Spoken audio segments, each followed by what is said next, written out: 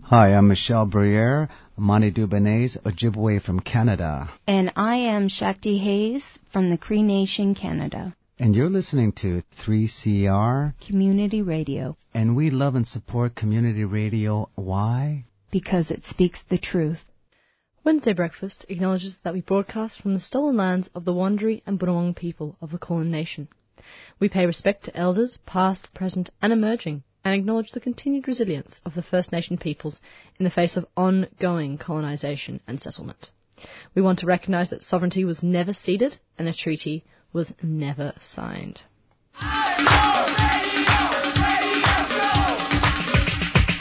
This is 3CR Breakfast. Oh, yeah. Alternative news, analysis and current affairs.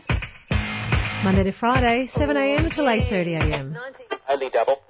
Clap your hands.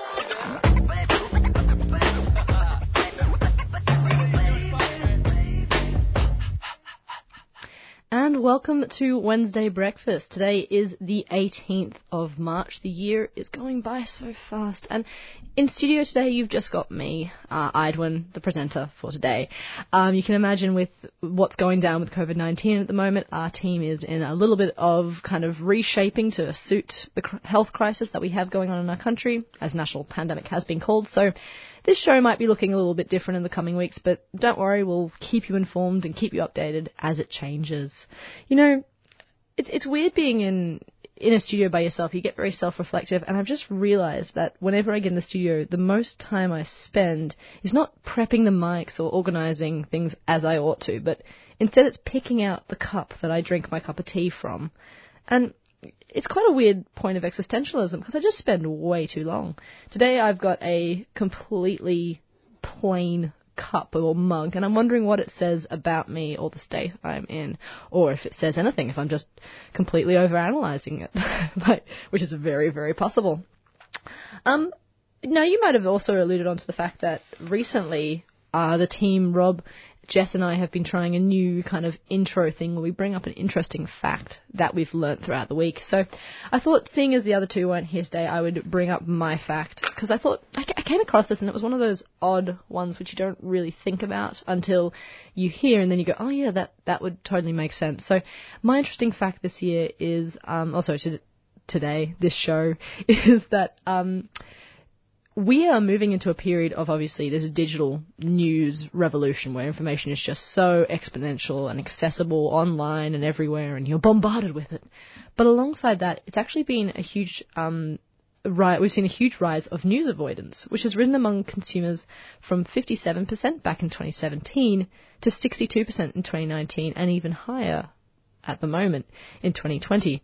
And this news avoidance is actually driven by a sense of news fatigue. So it's kind of like there's so much information out there's so much overwhelming need to fact check and, you know, fake news and sensationalist news, la la la la la. It's just this huge bombardment. And it's been reflected in the stats that more people are wearied by the time that they reach headlines. So if you are tuning in at 7 o'clock, I mean, congratulations. Thank you for joining me on air for my prattling.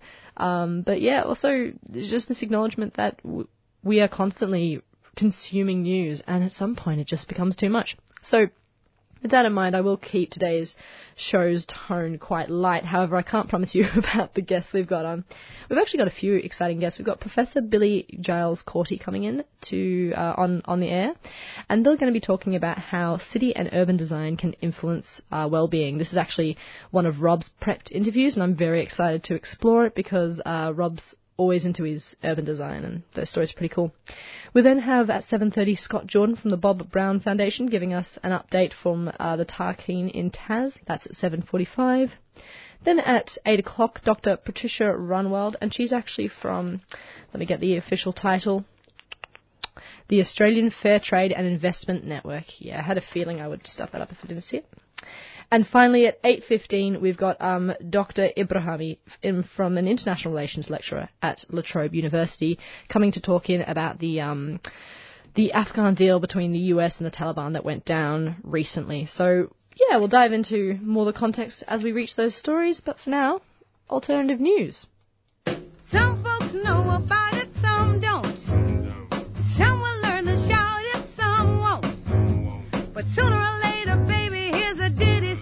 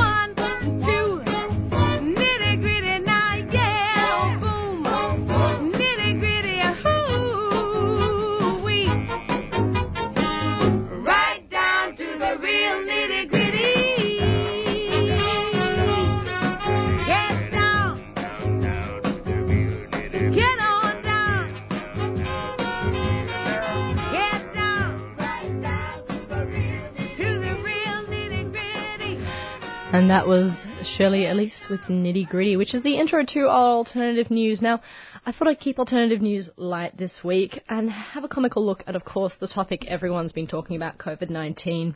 So, last week I had a bizarre moment when I watched a security guard at Woolworths hand out toilet paper to like a dozen of people standing around him. And it was really quite a very controlled thing, and a very controlled procedure, I should say. And it brings up this whole idea of the absurdity of the health crisis and the reactions, cultural reactions that we're kind of seeing spawn out of them.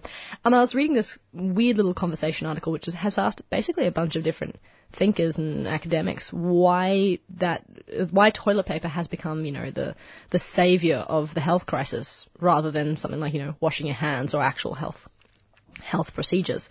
So, interestingly enough, Nikki Edwards from the School of Public Health and Social Work, Queensland University of Technology, pointed out that toilet paper symbolises control, and in our very kind of clinical and, you know, germaphobe kind of world, it's seen as the way that we tidy and clean ourselves up. So it's very much in that way extended to the crisis as a way of, you know, keeping clean, despite it not actually achieving that thing, or, you know, newspapers existing for generations. As a foil to that, Brian Cook from the Community Engagement for Disaster Risk and Reduction Project in the University of Melbourne has a suspicion that it has to do with how people react to stress. So they want an element of comfort and security. So not so much the tidy up idea, but the idea of comfort. You know, for many Westerners, there is this yuck factor associated with non-toilet paper cleaning. And so a lot of the buyers that we've seen have kind of hoarded this in a way to shield themselves from, again, this sort of thing. Also, the fact that toilet paper is extraordinarily cheap and accessible, and people feel like they're doing something, but without a lot of risk, if that makes sense, or a lot of financial risk. So it's interesting, but there's been so many different points. Another point I wanted to bring up is this one that I found by Kevin Rhodes on Facebook, which says, there isn't a shortage of toilet paper. Instead, there are hoarders and opportunists who grab more toilet paper than they need and have stashed it away for their personal use to the detriment of those who need it.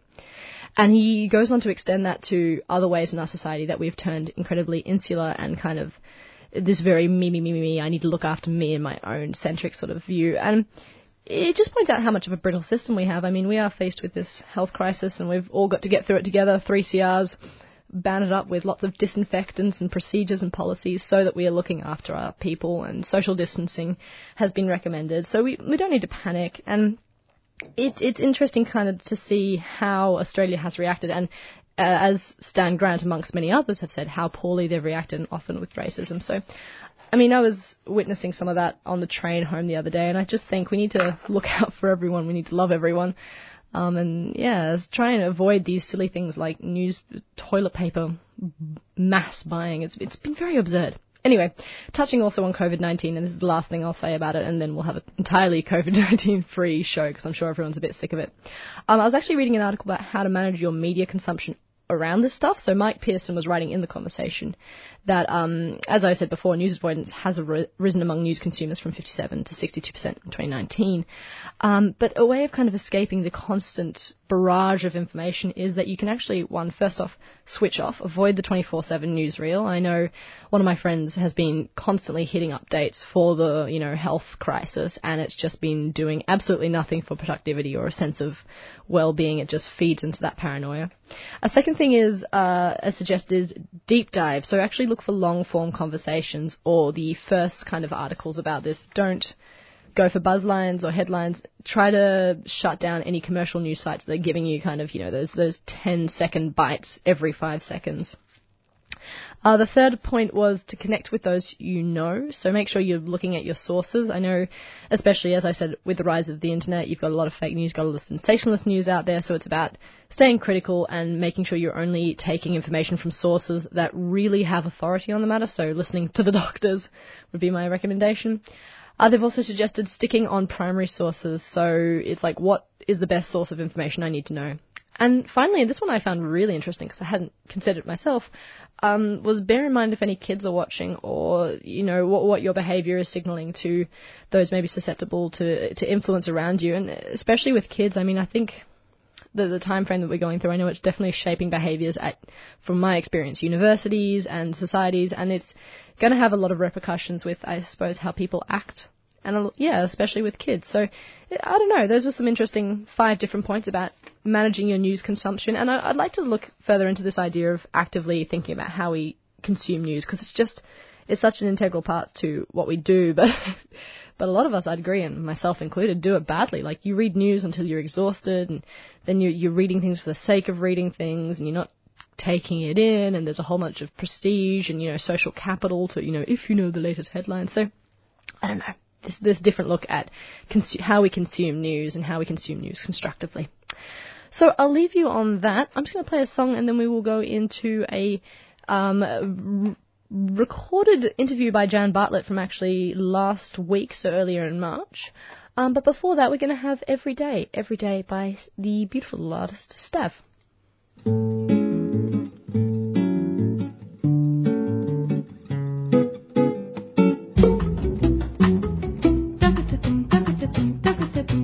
Every day, I hear people say that they know for sure. Every day, I remind myself that there is always more than an done. Every day, I'm looking for the more or less. I'm looking for the every day. I'm looking for the something else. And there is always more or less, so much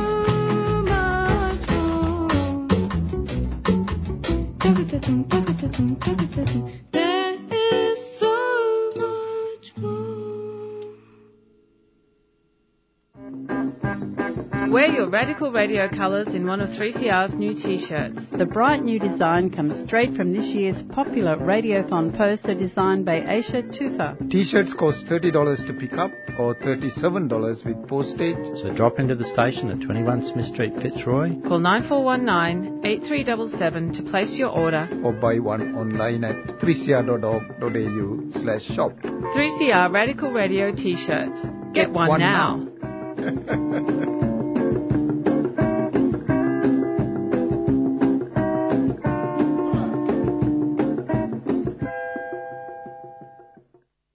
Viruses like flu and coronavirus spread when tiny droplets from coughs and sneezes land on surfaces that others touch.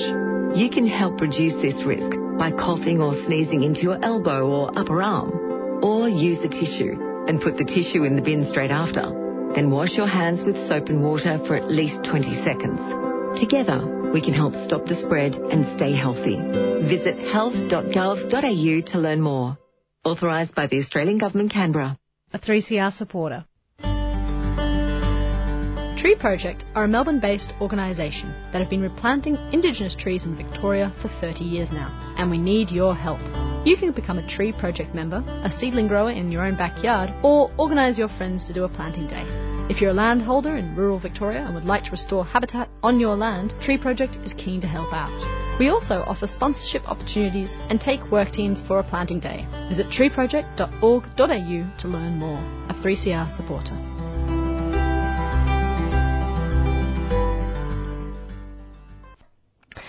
And the next up, we'll be listening to Jan Bartlett's interview with Peter Murphy around a few different issues, so the first of which is COVID-19, but further on from that is actually justice for Timor-Leste in terms of access to their Greater Sunrise oil fields. So to paint the picture, in Timor, 44% of children under 5 suffer from moderate to severe malnutrition. Timor has one of the world's biggest fertility rates. Families average about 8 children, but also one of the region's highest infant mortality rates of 88 per 1,000 live births. Australia, by comparison, averages less than 5 per 1,000. So only half the people in rural areas have clean water, and people are killed by all the usual tropical diseases like dengue fever, malaria, and the reaper of weakened kids, obviously diarrhea. Timor is also riddled with TB and afflicted by the most ancient and modern of curses, leprosy and HIV/AIDS. Australia is challenging Timor-Leste for this oil, and Jan Bartlett and Peter Murphy had a quick conversation about it. Next, I'm speaking with Peter Murphy, human rights and trade union activist. And the issue is Timor-Leste. There's a couple of issues, the Greater Sunrise oil fields, and there's also the coronavirus for East Timor. It is a slightly noisy interview because Peter this morning was at the airport in Sydney ready to catch an overseas flight, and that was the only time that he was available. So do persevere. It's an important issue for the people of East Timor. So let's hear it from Peter Murphy.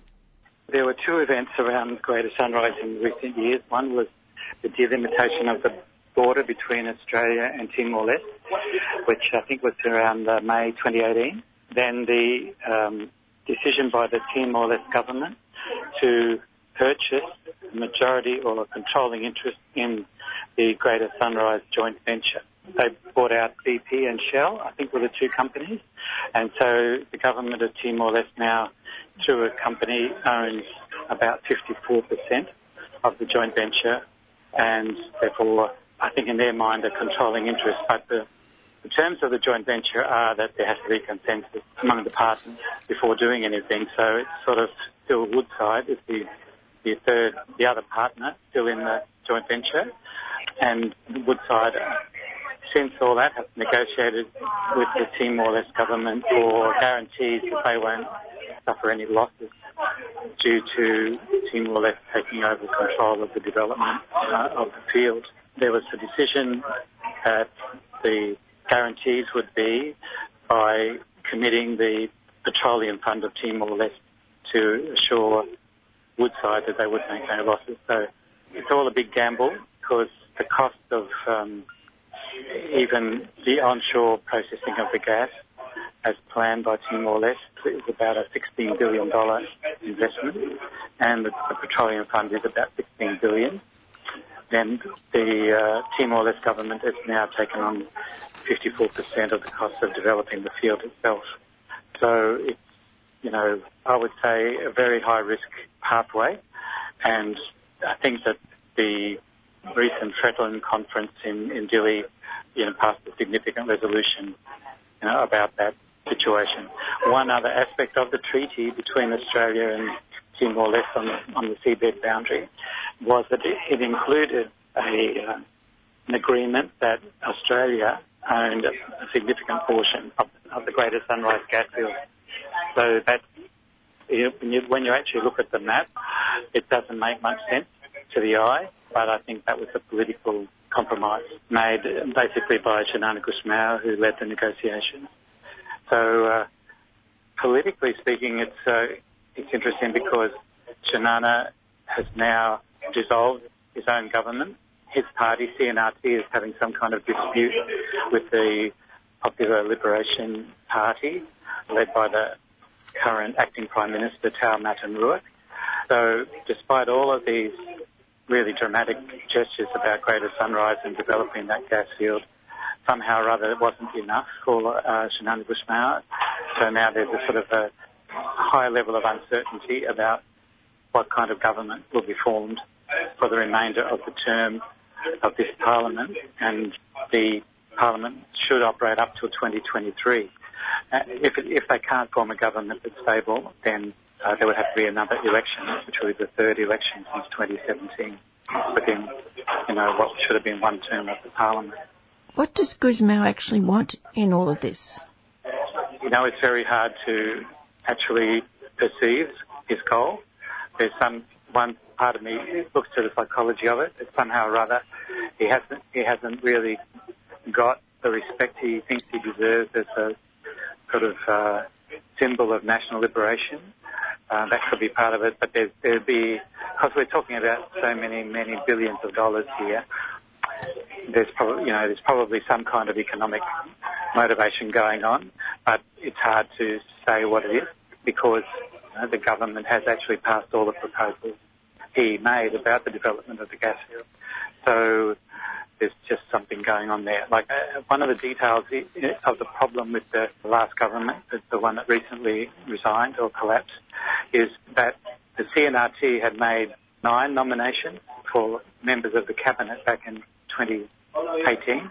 The president, who is from Fretilin, his name is Luolo, rejected those 9 on the grounds that he had to uphold the integrity of the government and the constitution. So it was a sort of very broad reference to problems of corruption in the behaviour or the records of those 9 nominated people. Since then, the numbers whittled down to about 5, but it seems that Xanana Gusmao feels that he must have those 5 individuals in the government, otherwise there won't be a government. So I think we're yet to see how that'll actually pan out, because the president's still there until 2022. So there is a sort of a setting here for a very clear sort of standoff or battle of wills about what's really right and wrong in the makeup of a new government. How is all this impacting on the people themselves in East Timor or Timor-Leste?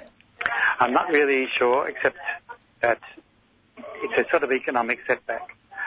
Under the Constitution, if the budget is rejected, which is how the government was brought down, then the budget of the previous 12 months divided into 12 parts and spent month by month that way.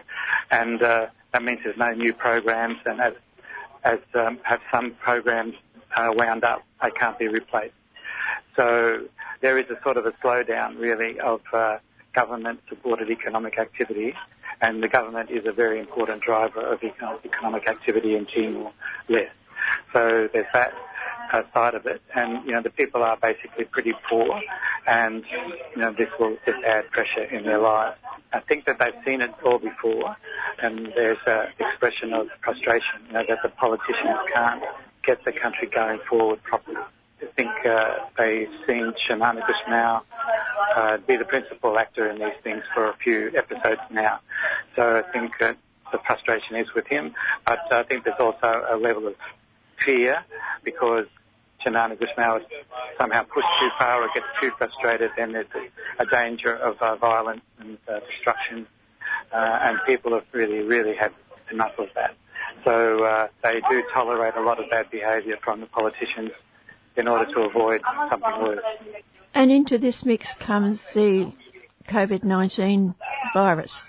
Yes, I think you're lucky for Timor that, it's relatively small, 1.4 million people, I think, Timor-Leste, and they've got the border with Indonesia, where I think that a lot of people realise that COVID-19 is a bit on the rampant side. But they don't have that many interactions of flights and visitors and so on from, Europe, even from China. There is a Chinese workforce there, but they tend to be living in their own barracks, building roads and things like that. So Timor could manage to control the spread of the virus, but the truth is that if it got going, their health system is very weak. It wouldn't really cope with a lot of cases of people needing hospital treatment. So there were 2 decisions that the Fretilin seem to have advertised. One saying that they want to review the treaty with Australia, and they want serious, in-depth studies of the economics of the projects which Xanana Gusmao is pushing for Greater Sunrise. So I think that's a very significant initiative about the border, because Fretlin is really challenging the national liberation credentials of Xanana Gusmao by making that statement, and it will annoy the Australian government. But I think there's such a huge gamble underway now about the Greater Sunrise gas fields that it's very important that some organised political voice in Timor-Leste has called for a more sober approach. And also the fact that Xanana seems to flit in and out of the country when he feels like it. Yes, I mean, he's often, most of the time, out of the country. He just returned, I think, 10 days ago from a reasonably lengthy stay away. So, yes, it's, again, this is one of those things that people will tolerate a lot, but, from the outside it doesn't look good that a leader who really still controls the sort of political direction of the country, even from the back room, is so absent, so little actually speaking and discussing with people in Timor.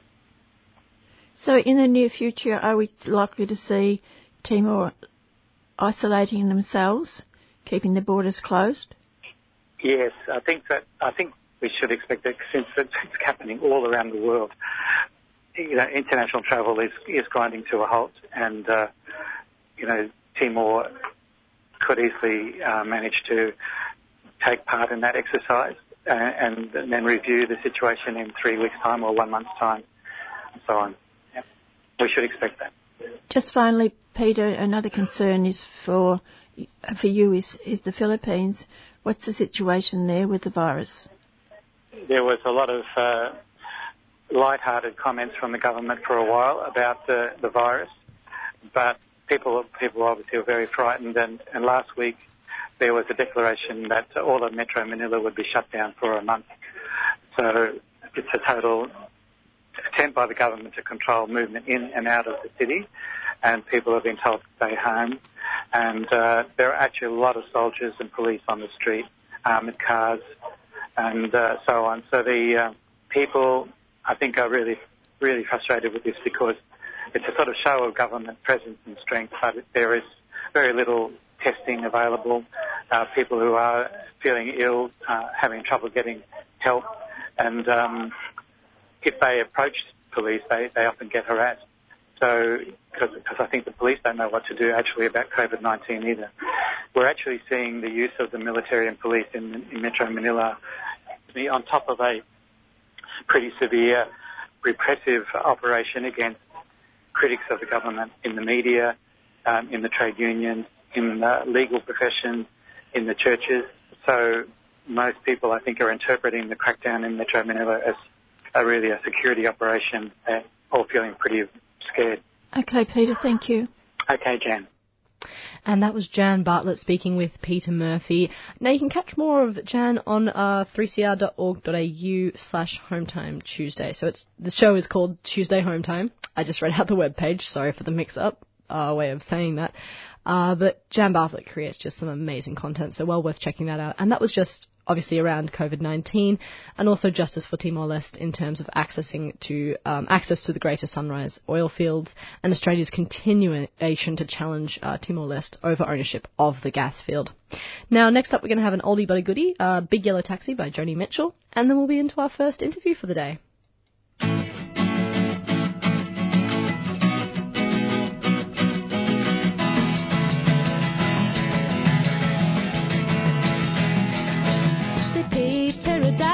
Up a parking lot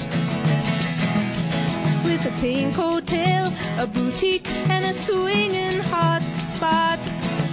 Don't it always seem to go that you don't know what you've got till it's gone? They paved paradise, put up a parking lot.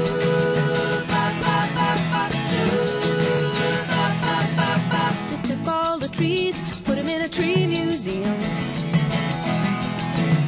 Charge the people $1.50 just to see 'em. Don't it always seem to go that you don't know what you've got till it's gone. They paved paradise, put up a parking lot.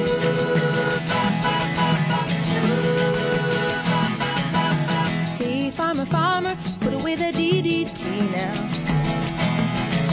Give me spots on my apples, or leave me the birds and the bees.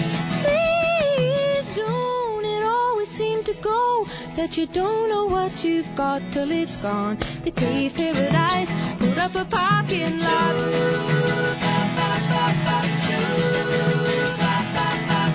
Late last night, I heard the screen door slam, and a big yellow taxi took away my old man. Don't it always seem to go that you don't know what you've got till it's gone. They paved paradise, put up a parking lot. I said, don't it always seem to go that you don't know what you've got till it's gone. They paved paradise, put up a parking lot. They paved paradise, put up a parking lot. They paved paradise, put up a parking lot. And you're listening to 3CR. We're coming up to 7:32 in our first interview. So we're going to be looking now at city and urban design, influence and well-being. And to talk more about this, we have Professor Billie Giles Corti on air, who is a distinguished professor at RMIT University and director of its Urban Futures Enabling Capability Platform. She is a National Health and Medical Research, part of the National Health and Medical Research Council, short as HRMRC, and a senior principal research fellow that helps direct the Centre for Urban Research, Healthy Livable Cities Research Group at RMIT's Centre for Urban Research. That's a very long title. Good morning, Professor Billie. Thank you. No problems.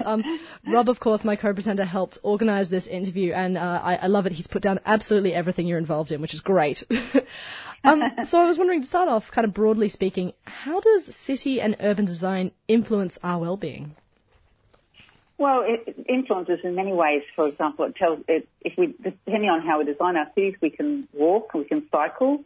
Mm-hmm. It determines whether or not we interact with one another. You know, I know that's a tricky issue right now, but you know, having a cafe on the corner makes a big difference to the local community. If you can just walk down to a local cafe and walk to shops and services, and you run into people that you know at the shops. It helps us in many ways because all those interactions are really good for our mental health. So, you know, from a physical health perspective, from a mental health perspective, the way we design our cities makes a big difference. And of course, if there's lots of pollution, that's also bad for our health. You know, they say now that air pollution is the new smoking. So, you know, if we've got lots of cars, you know, near our homes, near our schools, near our old aged care facilities, it's putting pollution into those places. And so it's incredibly important that we protect people by getting the cars out from where people are and reducing that exposure. Absolutely. And touching on kind of what we are going through right now and seeing the rise of non-communicable diseases within our cities, how can city planning and urban design introduce preventative care strategies to curb this non-communicable communicable disease crisis that we're seeing? Yeah, well, I guess we've got, in terms of what we're seeing now, we've got two types of disease. We've got infectious disease, which is what COVID is. So that's an infectious disease, and then we've got non-communicable diseases.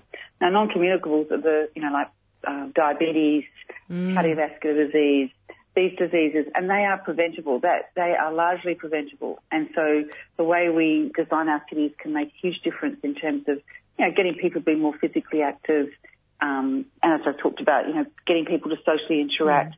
You know, it just protects our health, and that's a really important role for cities. But now that we've got the infectious diseases, that's also important, of course, because, you know, where we've got wide footpaths, for example, in the inner city where people can walk in the city and not bump into one another, this is really important. And so, you know, the efforts that are being taken here in Melbourne by the City of Melbourne to give more street back to the pedestrian and take the cars out is so important because there's so many people interacting. So that means that it makes it safer for people. You're not bumping into one another. Crowding, of course, was where a lot of the infectious diseases were when people were exposed in crowded situations, that was really what the big issues were in the turn of the last century. And so that's, largely being dealt with now. But of course, then if you make it too low density, as we're seeing here in Australia, that's really bad for us as well, because that just means everyone has to drive. So from a climate perspective, from a healthy climate perspective, driving everywhere is not the solution. So there's a midpoint, and we've got a part to play in making sure that people are not too crowded, but equally that people are not too spread out. And this is, just listening to some of the ideas, giving the streets back to people and stuff like that. My own personal question about Melbourne, I was reading an article which was comparing Melbourne's design versus Canberra design, and the argument they were making is Melbourne works in a grid-like pattern, so you very much walk from A to B, whereas Canberra works in circles, so you're kind of more forced to meander and by that way kind of socially interact with people and that sort of stuff. Would you kind of say that also comes into like city design and how we, as you said, transport people and the feelings or moods that they take with that? Yeah, Melbourne is a beautiful design. We should be doing that everywhere. You can have the shortest routes. You can take a longer route because you can go different routes. But if you're in a hurry, you can take a short route in Melbourne because of the grid design. It is beautiful. I call it. It's got beautiful bones. Is how I put it. It's got beautiful bones, and there's so much you can do. It's flexible over time. It changes, depending on what the situation was. It was built, 200 years ago, and now it's very functional in the 21st century as well. So the inner city of Melbourne is beautiful.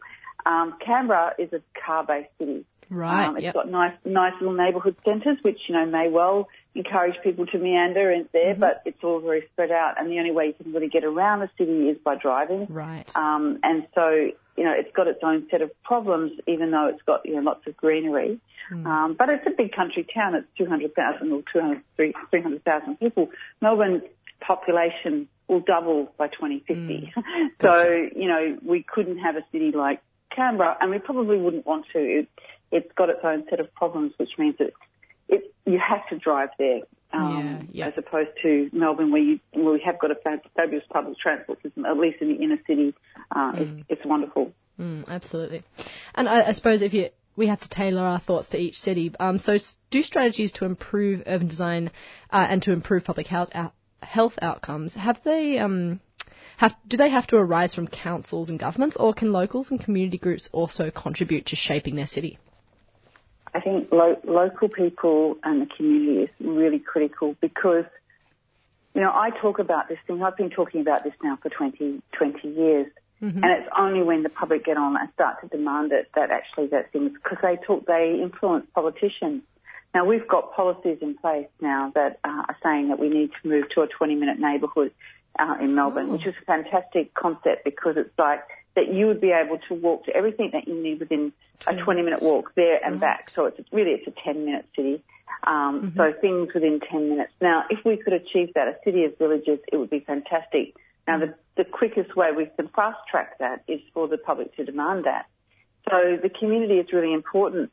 Now, what we see, though, is often what happens with the community is that, any change, everyone says, oh, we don't want to change that. It's so equally why the community can help change things, the community can actually stop things from occurring and hinder progress. And that's really important that and I'm not suggesting that we don't try and get this right. I am totally committed to that. And all my research is trying to say, well, how do we maximise the health benefit and minimise any harms? Because I think that's a really important question.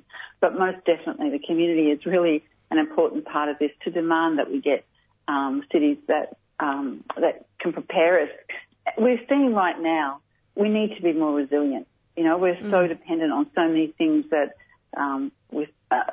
the bike is really showing a renaissance here, which is fantastic because the bike means that we can get around, we can still move, and we've got physical distance from people, but we can still move around.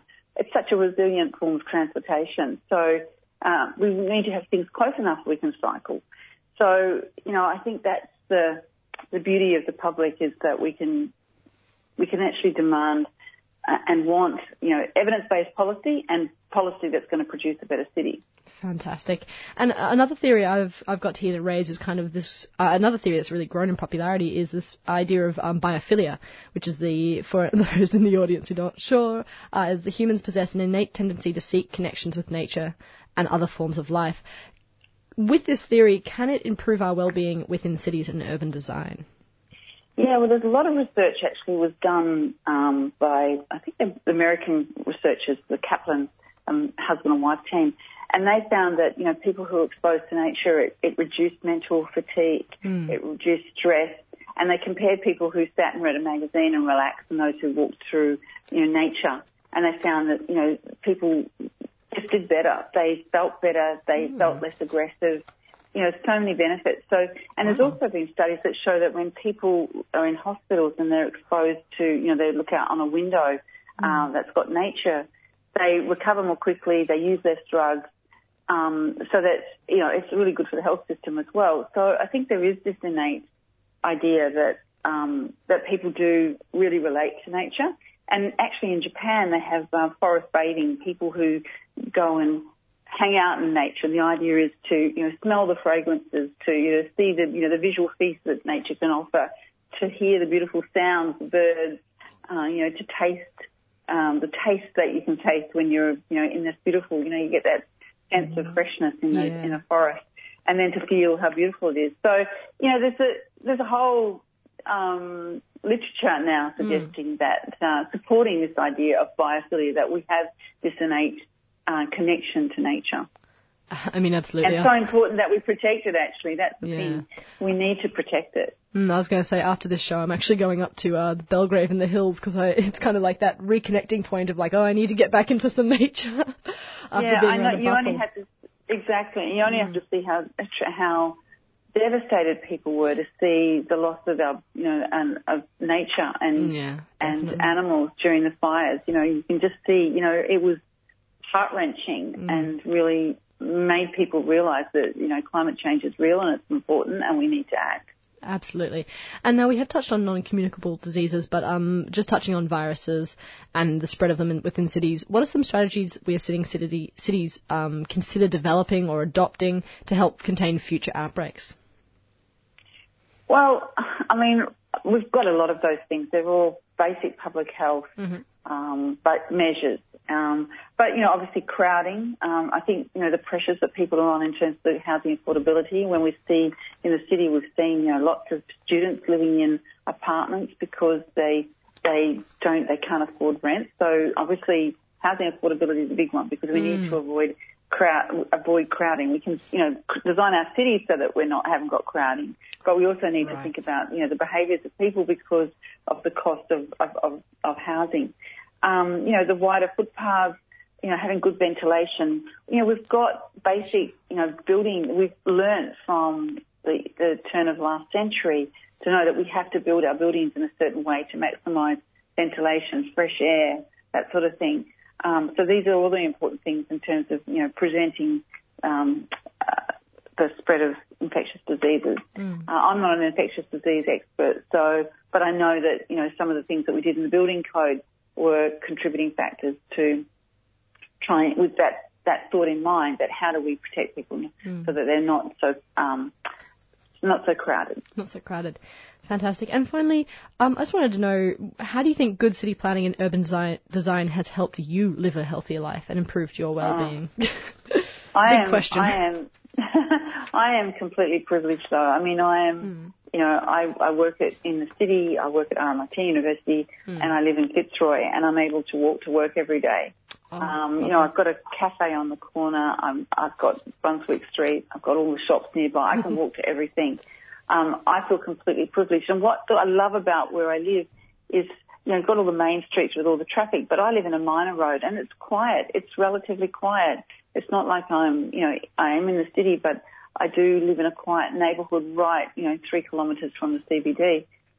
I mean, and I've got public transport, 3 different public transport services that I can use to get into the city. I am completely privileged. What my hope is that, and my dream is that we can replicate some of this fabric, not just in the inner city, but in outer suburban areas where people can enjoy some of the benefits of a close shops and services nearby where they can walk to everything. And where there's a lot of people now talking about how we can create walkable urbanism in the burbs. I really, really like that idea. It's not for everyone, but it is for some, and I think that that's something we should be working towards.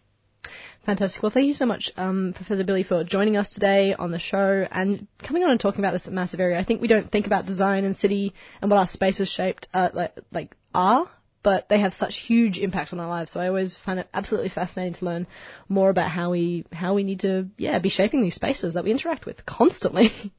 We do, and I'd be happy to talk to you any time. It's a really big topic. Absolutely. Thank you so much. 1, 2, 3, 4. 1, 2, 3, 4.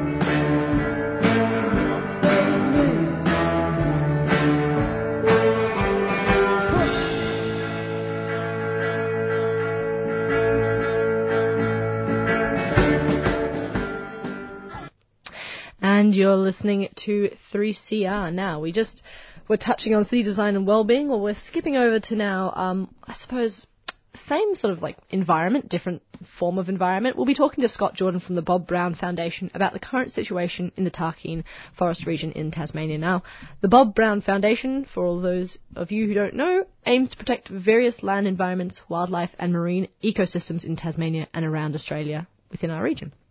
The Bob Brown Foundation has been working tirelessly to protect the nation's largest temperate forest, the Tarkine, from logging. Last time we spoke, Sustainable Timbers Tasmania was preparing to log the Tarkine, while Tarkine defenders stood ground in the Kew River area in the Tarkine. The campaign by the Bob Brown Foundation has been defending the area since 2017 and way before that, and continues to camp in the Sumac Ridge whilst continuing to defend against logging. Now, this is a story that Jess has been following, and this is her story. So we've got Scott on today to talk to us more. Good morning, Scott. Good morning. Good morning. Could you give us a quick update on what's happening, what the situation is as of today? Look, as of today, we continue to hold our protest camp in the Sumac Ridge area of the Tarkine. Mm-hmm. We've, over the last couple of months, had activity in the Kew River area of the Tarkine and the Pyman River area. Mm-hmm. And we've had teams in those areas, up in trees and locking onto machines and doing what they needed to do to prevent that logging, and we're able to successfully see the loggers off in those areas. And we continue that presence now in the Sumac, where we've been for a couple of years now, to prevent them moving into this area to push roads in that will allow logging of these beautiful ancient rainforests. Absolutely. And I was just going to mention, these rainforests are absolutely phenomenal. I mean, just these huge trees, this huge protected forest, parts of which have not been explored or, discovered or capitalised on. Now, obviously, this is an extended protest, and activism kind of thing. How have the spirits of the defenders been since the last time we spoke? Because obviously this is a very, very exhausting thing to continue doing. Yeah, look, it definitely has been a big month for us. But there's nothing that warms your spirits more than a bit of a victory, and so we've successfully seen the loggers out of 2 coops that they'd planned to log. While we they obviously got some area logged in those spaces. In the Kew River area, they left with less than half of what they were planning to get, and in the Pyman River area, they less than 10% of what they'd planned to get, and so we're feeling pretty good about the fact that there's a hell of a lot of rainforest in those areas still standing because of the efforts. Absolutely. And I think it's fantastic to also to share those victories, because we do not hear them in mainstream media. I mean, this sort of thing is not being covered, and the fact that you are sustaining a people's protest, and it is having success, I think is really important to highlight. These tactics do work.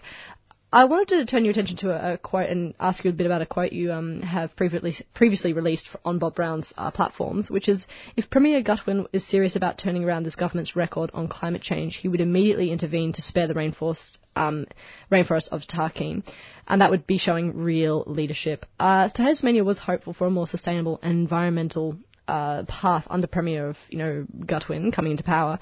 Has the government made any progress in reaching out or assisting with this campaign, or has it made any change in politics? No, unfortunately they haven't. We've seen rhetoric from Premier Gutwein around taking on the issue of climate change, yet we're seeing nothing on the ground. Here we have forests that are some of the most carbon dense on the planet, and we're seeing this government committed to continuing to plans to log the area. This Premier is great on the talk, but he's not so good on the walk. Right. So there's a huge political disconnect. Absolutely, and it's clear what he needs to do, but he seems to want to just talk about it. Right. Okay. And what would be the ideal piece of policy or infrastructure, I suppose, to combat what's currently happening in the logging? Like, is that a law, a regulation? What are you guys really campaigning as a definite action? Well, for a start, we'd like to see the Tarkine protected as a national park. Right. We'd like to see this area put forward for World Heritage listing. The area has been assessed numerous times and actually meets 7 of the 10 criteria for World Heritage listing. Only 2 other places on the planet have 7 of the 10 criteria. To be listed as a World Heritage property, you only need to meet 1 criteria. And so the Tarkine well exceeds what it needs for that and should be protected. But beyond that, we believe that the Premier needs to step up and follow the example of his Victorian counterpart and make an end to all native forest logging. This is an industry that's well past its day, and in the climate change world, we can't afford to be losing these amazing carbon banks. Absolutely. And I suppose the question, from the studio in Melbourne is, where do we go from here, and also how can our listeners get involved? Do you suggest involving yourself with the Bob Brown Foundation, or can we get more generally involved? Look, absolutely. We suggest people make contact with their federal MPs and put pressure on the federal government to intervene to protect the Tarkine. This is an area that could be National Heritage listed if the federal government was to make the decision to do that. It's already been assessed as having those values. People can certainly assist us through donating to the Bob Brown Foundation. These campaigns do take considerable amount of funds, and our ability to be out here taking these actions, depends on us having the resources to be able to do that. and ordinarily I'd tell people to come and visit the area and see it for themselves. And it's an amazing place that people really should witness. And you can't help but enter these forests and be moved by them and want to get out and protect them. Fantastic. Well, thank you so much, Scott, for joining us this morning. Because Jess has been following the story, I'm sure we will get you on to keep an updating on this story, as it's so important to follow it as it continues and follow, what's happening with authorities and loggers and protesters. So thank you very much for coming on this morning. Thank you, and thank you to listeners. And that was Scott Jordan from the Bob Brown Foundation talking about the current situation in the Tarkine Forest. Now, Jess has also listed that you can actually look for latest updates via the Twitter, Bob Brown's Twitter account, which is twitter.com/Bob Brown FNDN for short, for foundation. And that way, you can know what's happening as the story progresses. Obviously, we will still be covering it heavily on Wednesday as well, so you can also ring in for or listen in for weekly updates. Now, before, I didn't actually introduce the song. We actually had Girl from the Wheelers of Oz just before that interview, and now we're going to have a little bit of Thelma Plum with How Much Does Your Love Cost? And we'll be back at 8 o'clock for Dr. Patricia Ranald.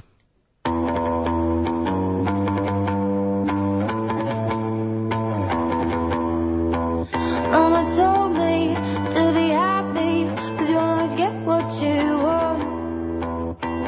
Don't speak, you said I have your love, but not how much it will cost. Mama told me when I was a baby, I'd love you but I don't. Don't speak, I hope you're happy, 'cause I think I paid what you want. And by the time I call your love, I've been sold to everyone else but me. And maybe when I'm old and speaking in gold, you will be willing to see. And we've been so good, trying to color in this world, but it's too dark. And I've been holding this little stone, 'cause I said it's your heart.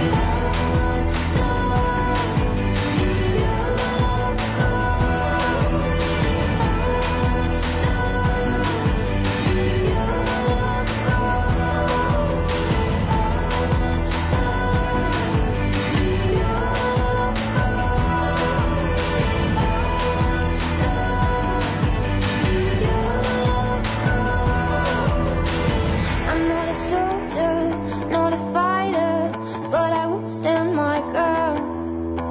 And now I'm older, I'm not your daughter, you don't deserve my love now.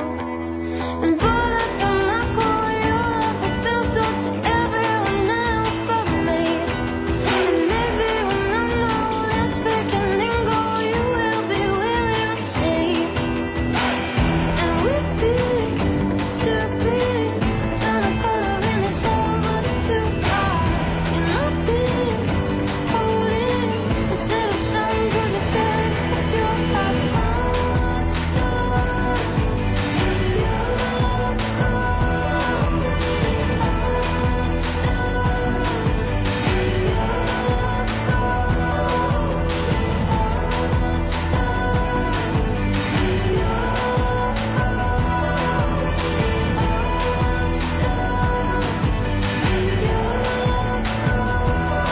And I'm the best thing you ever had, but you're too busy burning flags. And I'm the best thing you ever had, but you're too busy burning flags. And I'm the best thing you ever had, but you're too busy burning flags. And I'm the best thing you ever had, but you're too busy burning flags. Whoa.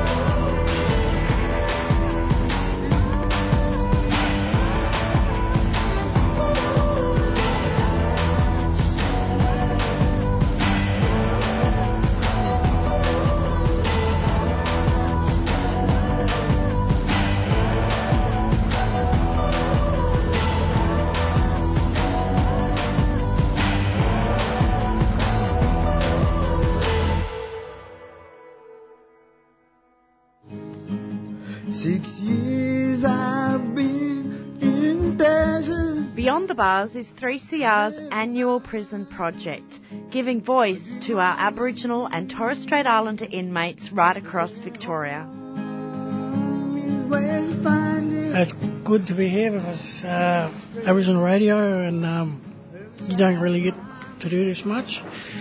Brings us all together. Time, you'll get your time to take that first step out that front door to freedom beyond these walls. Make sure and I just want to say thank you to all of you for giving us the opportunity to speak on air. The bigger the reason, the bigger the calling. Make your commitment and watch things unfold. And you can listen to audio from this year's broadcasts and previous years as well. Online at any time, just go to 3cr.org.au/Beyond the Bars. But also, while I'm here, I'd like to say thank you for coming, helping, giving us a chance to do this. It's really good, you know. It's been going for a while now. Hopefully it keeps going. You know, like it's good that we can do this and get our voice out there as prisoners. We can't blame everything on the external, so let's stop looking for it in the hands of the persecutor, because real power comes from here and it comes from family. If you would like us to post you a free CD, contact the station on 03 9419 8377.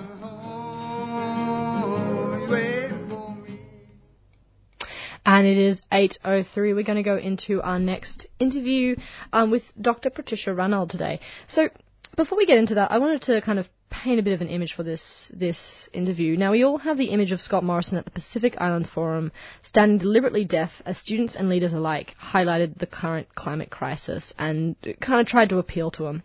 Australia decided to try and meet this problem by throwing money at it with Morrison's announcement of a $500 million package in climate resilience and adaptation for the Pacific region. In response, Tuvalu's Prime Minister Inal Sopkara said no matter how much money you put on the table, it doesn't give you the excuse to not do the right thing, which is to cut down your emissions, including not opening your coal mines. Now, that was a pretty clear message, and it also signalled how terrible relations have become between Australia and its neighbours. We have Dr. Patricia Ranald, who is a convener at the Australian Fair Trade and Investment Network, in studio, or on the phone I should say, to discuss more about these relationships, but through the prism of trade, as tensions grow in Australia and regional parties with the lack of movement in the PACER agreement. Good morning, Dr. Patricia. Good morning. Good morning.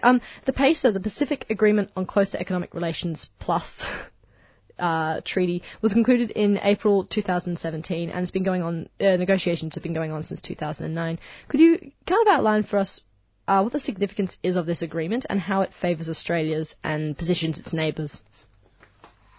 Well, it was originally intended to be between Australia and 14 Pacific Island countries, but the Pacific Island countries were never very keen on it. That's why it took 9 years to negotiate, because basically, being former colonies, they already have zero tariff access for their exports into Australia. Right. The purpose of this agreement was to get them to reduce their tariffs and also to reduce regulation of investment for Australia and New Zealand investment going into the Pacific Islands. So the agreement essentially benefits Australia and New Zealand in increasing their exports and their investment. Basically, Pacific Island countries have been worried that the impact of having lower tariffs and less controls on investment will not bring benefits to them. And the reason is that the theory about trade benefits says that, yes, you lose some jobs through reducing your tariffs, etc., but you can develop new industries. This will give a boost to your economy because it will make it more competitive. But Pacific Island countries are very small. They have high transport costs. They are mostly farming and fishing economies. And even the World Bank has said that just by reducing tariffs and investment barriers won't necessarily, it might destroy local industries, but it won't necessarily result in the growth of new industries. So that's what they're worried about, that this agreement will actually cause local industries to die but not produce new employment. And just touching on the idea of removal of tariffs and lack of government control, I mean, I'm suspicious of free trade agreements on the best of days, but the consequences of this agreement are far-reaching for those countries. Could you kind of give us an idea of those, or how those little economies or those different economies would react to a free trade agreement such as suggested in the PACER? Well, the other issue for them is that they have very few sources of government revenue, and tariffs or taxes on imports are often over 10% of their government revenue. So if they lose that revenue, then that could have an impact on the government income that they have to spend on things like health and education. Now, what Australia and New Zealand have been saying is, well, you can just replace them and introduce a goods and services tax like we have in Australia. Right. But of course, those taxes work in Australia because most people do buy things in the cash economy, but they're also regressive. Low-income people spend more of their income, so it's a higher proportion of tax. So, but studies have shown that you can't replace tariffs, tariff income, completely by those sorts of taxes, and in any case they are very unfair because they impact most on low-income people. But they particularly probably won't work in the Pacific Islands, where there are still a lot of non-cash transactions. There was actually a government inquiry into this trade agreement after it was completed by the Joint Standing Committee on Treaties, and even that committee, which was a government-dominated committee, expressed concern about the possible impact on government revenues, and recommended that there be independent evaluation of what impacts the agreement as a whole, but particularly the loss of government revenue would have on those economies. Gotcha. And you said that it was supposed to be originally done with 14 other parties in mind. A lot of states have signed it, but very few have ratified it, making the agreement non-binding. What is the mood in the room about the agreement for a lot of different, key states in this? Well, I think the key sort of symptom of the failure of this agreement is that the two largest economies, Fiji and PNG, which together form over 80% of total economic output of the Pacific Islands, haven't even signed it. And the reason they gave was that it didn't meet their development objectives, and they were worried about the impact on their local industries and industries that they were trying to develop. 9 governments did sign it, but only 2 have ratified it. Only Kiribati and Samoa have ratified it. And it can't come into force until 8 countries altogether have ratified it. So far there's Australia, New Zealand, Samoa and Kiribati.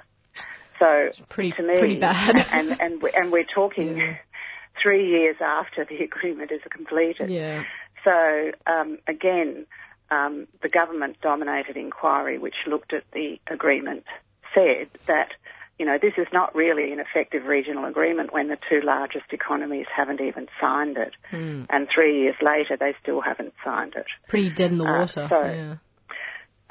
Well, the Australian government is still pressing these governments to both sign and ratify. It's interesting that PNG and Fiji, they are the 2 largest economies. They're probably less dependent on Australian government aid than some of the very small economies. There's a lot of pressure that goes on. As you mentioned in your introduction, there's been a lot of, if you sign up to that, you'll get more aid kind of pressure going on. And I think that, quite frankly, this doesn't improve relationships. And, of course, the Australian government is very concerned now, in the last couple of years, about China's influence in the Pacific. Again, a lot of commentators have said that if the Australian government continues to have a tin ear about listening to the concerns of the Pacific about climate change and pushing them into a trade agreement which basically they've never been that interested in and don't think will benefit them, then obviously the relationships are going to deteriorate. and you leave space for other players to come in. And that is what's happening. Yeah, absolutely. And touching on that, I mean, Australia's unwillingness to act on climate change, and also, I mean, as part of this PACER agreement, it is said that there's $50 million in developmental assistance. And I have to say I share your scepticism with whether that's necessarily the best, because we have had a lot of critique coming out of foreign aid of it, kind of money being thrown at a country but not really put into the systems and not really listening to the people that they're giving money or development assistance to actually create constructive change. Would that be a fair assessment? Well, I think there are some good aid programs, and there are some bad ones. Under the current government, the emphasis has been on the aid program being a benefit for Australian business as much as for the recipients of aid. But so I'm not saying there shouldn't be more aid, but one of the key things about the PACER agreement is that there is a package to implement the agreement. That money is coming out of the existing aid budget. So it won't go into things like health and education. Gotcha. Since the concern about China, there have been a number of additional aid programs announced. And certainly I think there's been, behind the scenes, a lot of connecting of that to signing up to PACER Plus, although we can't, this goes on behind the scenes. So I do think that, again, with the aid program, what the Australian government needs to do is really listen to voices in each government and to they should be consulting also with non-government and community organisations about programs that will really address development needs and poverty alleviation. I mean, I think there's 4 countries in the Pacific Islands who are least developed countries. That means they're at the bottom of the social ladder in terms of levels of income inequality and so on. So there's a lot of positive stuff that could be done in the Pacific Islands. But I think the fact that the Australian government has initiated 4 different parliamentary inquiries now this year, one on trade, one on defence, one on aid and development, and one on gender relationships in the Pacific, shows that the government itself now realises that it needs to review its attitudes towards the Pacific, and to we hope that these inquiries will be an opportunity for the government to actually listen to research and to Pacific Islanders themselves, saying what their priorities are, and then the Australian government can respond to those priorities. And the Australian Fair Trade and Investment Network has been kind of focusing on this story. What can we do to, I suppose, support better policy around the trade negotiations in this area? Well, there's a number of things you could do. You could just send a message to the Trade Minister saying, listen to the Pacific Islands. Simple. I love it. Our network of 60 community organisations is making a submission to the government. The government inquiries are on the government parliamentary website. They're inquiries by the Joint Foreign Affairs, Defence and Trade Committee. So if you want to make a short submission, you can write a letter to that inquiry or to one of those inquiries. There's 4 of them. And a number of community organisations in Australia who work with the Pacific Islands are making submissions. So we hope to get some publicity and community debate around these things. For instance, the Whitlam Institute has just done a big survey in the Pacific Islands where they actually spoke to representatives of communities, local governments, grassroots people in the Pacific about what their priorities were, and that I understand that they're going to present that survey as a submission to the inquiries. So we hope that by generating some debate and presenting the inquiry with real information, that this will have an impact. Fantastic. Well, thank you so much, Pat, for joining us this morning. Thank you. And now we're going to listen to Fact or Fiction by the Bipolar Bears and come back in for our last interview of the day.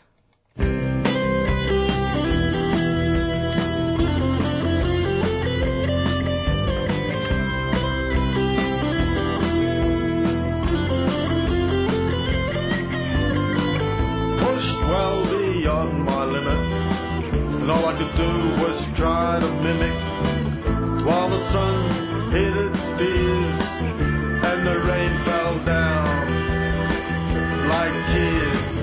Can't tell what's fact or fiction, lost in the clouds of my addiction. Harsh light, a late night kitchen, no diagnosis of my affliction. Left home from my volition, couldn't stand the state of friction. Gone north, east and west, trying to find if I was blessed. Can't tell what's fact or fiction, lost in the clouds of my addiction. Harsh light, a late night kitchen, no diagnosis of my affliction.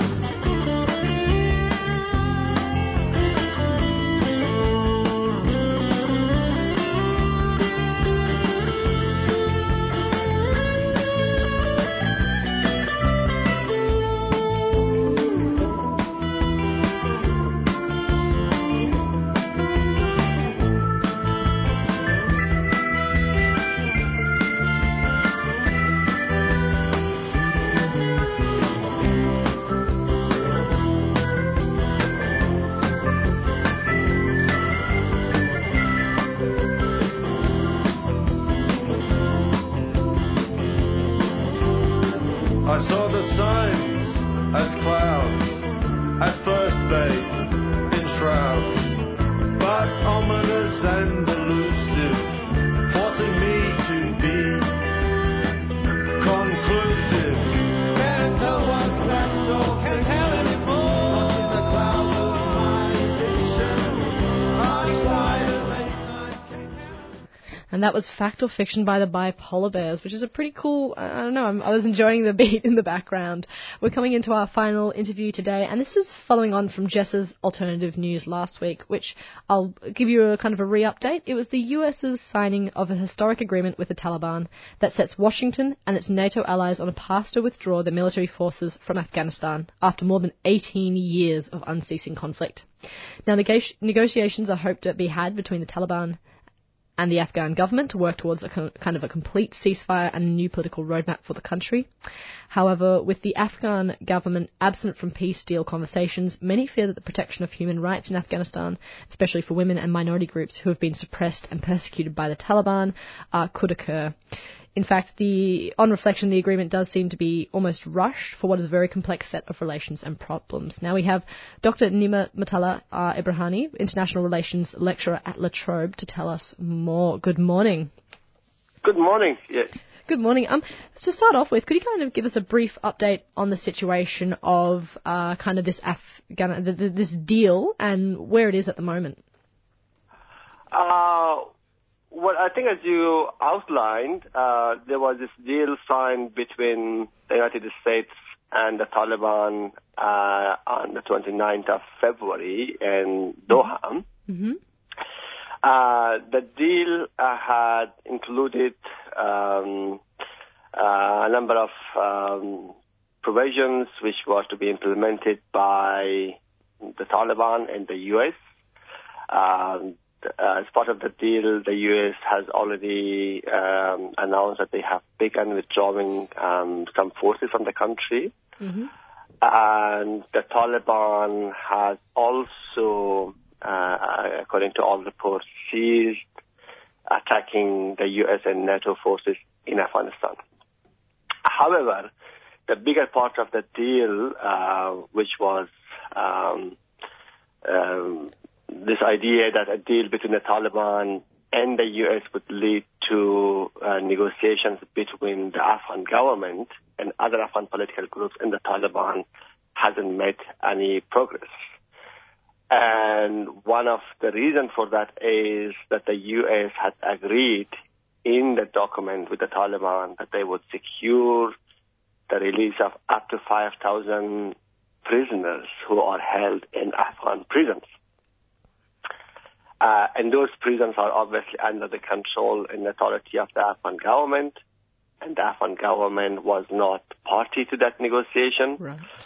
And it is the main leverage the Afghan government has when it comes to negotiating a deal with the Taliban, and it has been reluctant to just release 5,000 combatants back to the field without having any guarantee that these guys would not go back to begin fighting again.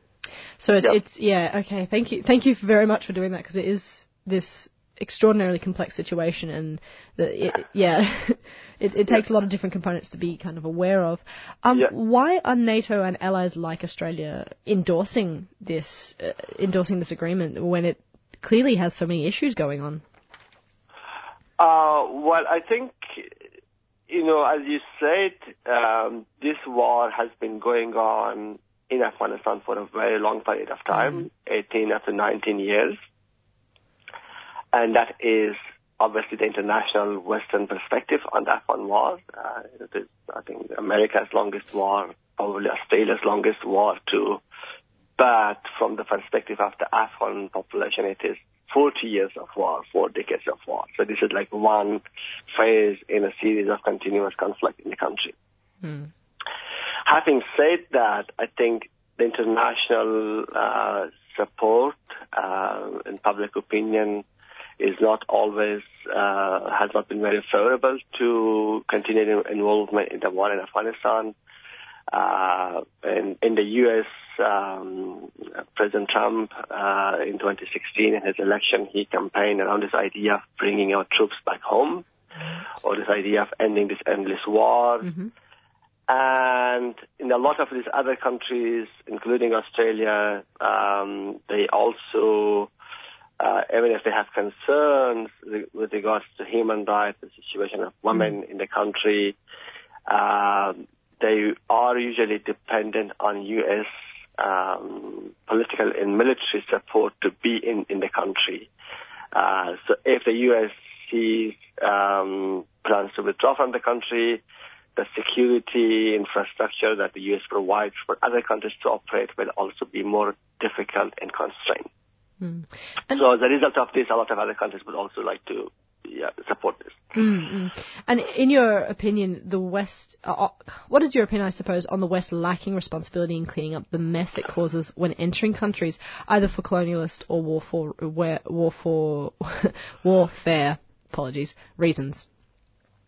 Well, this is, I think, a very complicated reason. I think if you take a longer-term historical perspective, I think every time that the international community has abandoned Afghanistan, they have later found reasons that they should not have done so. So, I mean, we should, if you again look at the longer history, in the 1980s, Afghanistan went the direction it went because of international conflict between the Western powers and the Soviet Union at that time. And then once the Soviet Union withdrew from Afghanistan, Western powers also lost interest. And as a result of that, in the 1990s, we had this mass anarchy and civil war and total breakdown of the political order in the country. And that gave rise to groups like the Taliban, and the Taliban then gave sanctuaries to groups such as Al-Qaeda. So I think it is difficult to give one particular reason for why Western powers do this, because so many countries are involved when we talk about Western powers, and they have got different reasons and different dynamics in their politics. And obviously election being one of those dynamics that often make it more difficult for sustained commitment to countries far away from the domestic constituencies. Absolutely. And how do you predict negotiations to carry out between the Afghanistan government and the Taliban if this does come across? Well, I think this is going to be a very difficult and messy process, I would predict. Although the hope is that with the signing of the deal between the US and the Taliban would agree to negotiate with the Afghan government. We should remember that the Taliban has so far refused to negotiate directly with the Afghan government as an Afghan government because they don't see it as legitimate. Gotcha.